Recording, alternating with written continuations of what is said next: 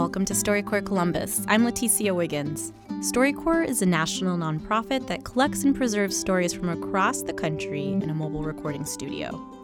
StoryCorps Columbus brings you interviews from Central Ohioans who shared their stories during StoryCorps' recent visit to our city.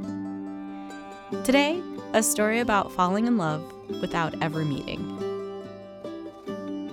In 1990, Dawn McCombs circled a personal ad she found in the Village Voice, a weekly New York newspaper. Later, when she accidentally toppled a stack of old papers over, the same personal ad caught her eye. She took it as a sign to write the author. Dawn's response to the personal ad's author began, "Hi, I'm answering your ad because 1, I am zany, 2, writers with red hair turn me on, and 3, I love Australian accents." John Paul Byrne took a risk by putting a personal ad in the Village Voice, far from his home in Sydney, Australia. So when Dawn McCombs responded, a long-distance romance ensued. Though they didn't meet in person for over a year, Dawn and John Paul's love was kindled by the series of letters, photos, and especially the audio tapes they sent one another. I remember when I got that first tape and listening to it in my Walkman and hearing your voice for the first time was really, I just was very excited about that. And listening to you talking as you were walking home from work or going about your day, I really liked your accent, I remember especially. I think most of those cassette tapes would just be either of us kind of wandering around in our environment. You know, in my case, the streets of Sydney, in your case, the streets of New York. You'd go into some store or cafe in New York City and order something, and you'd leave the tape running. And I definitely felt like I was projected into this real, but very different environment. Do you remember how many cassettes we made? A lot. Enough that I couldn't even count, probably a couple of dozen. The other thing I remember from that year-long correspondence was I think you sent me just one picture of yourself, and that was black and white. You were in a photo booth, and you had a banana peel on your head. That's right. That's when I was traveling around Europe after getting out of college in Australia. I think that was a photo booth somewhere in the south of France.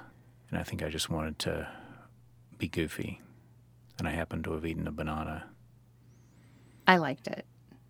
Did I send you photos of myself? Yeah, a few. Not a bunch, but a few. You sent me a lot of photos that you'd taken just around the place.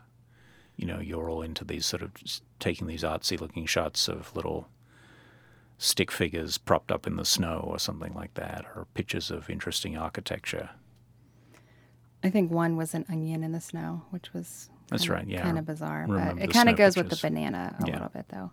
I definitely, in that year of corresponding to you, fell in love with you. I'd never had that experience before where I had gotten to know someone so well over the course of a year, but hadn't even met them in person.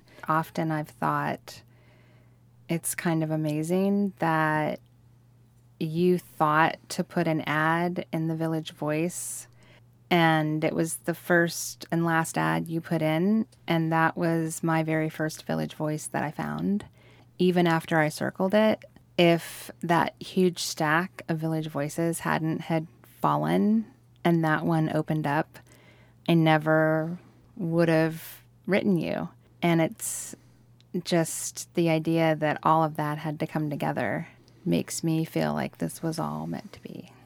Right. It's a little bit like the proverbial message in the bottle, isn't it? It was very random. I think, if I remember right, I think at the time I was studying a lot of poets and writers and conceptual artists who would generate ideas through random acts and, would lead to, great works of art. So I thought I was into, I think, doing things like that at the time, and that ad in the Village Voice was probably a good example of me doing that. Well, I'm glad you did. John Paul Byrne and Dawn McCombs finally met in person and moved from Sydney to Ohio to start a family. They recorded their conversation in the StoryCorps booth in Columbus this past summer. StoryCorps is a production of WOSU Public Media. This episode was produced by Leticia Wiggins with additional podcast editing by Michael DeBonis. WOSU's digital content director is Nick Hauser. Our chief content director of arts, life, and culture is Brent Davis. Here's something that resonates with you. Share this episode on social media and subscribe to the StoryCorps Columbus podcast at wosu.org/StoryCorps or wherever you get your podcasts. Thank you for listening. Happy Valentine's Day.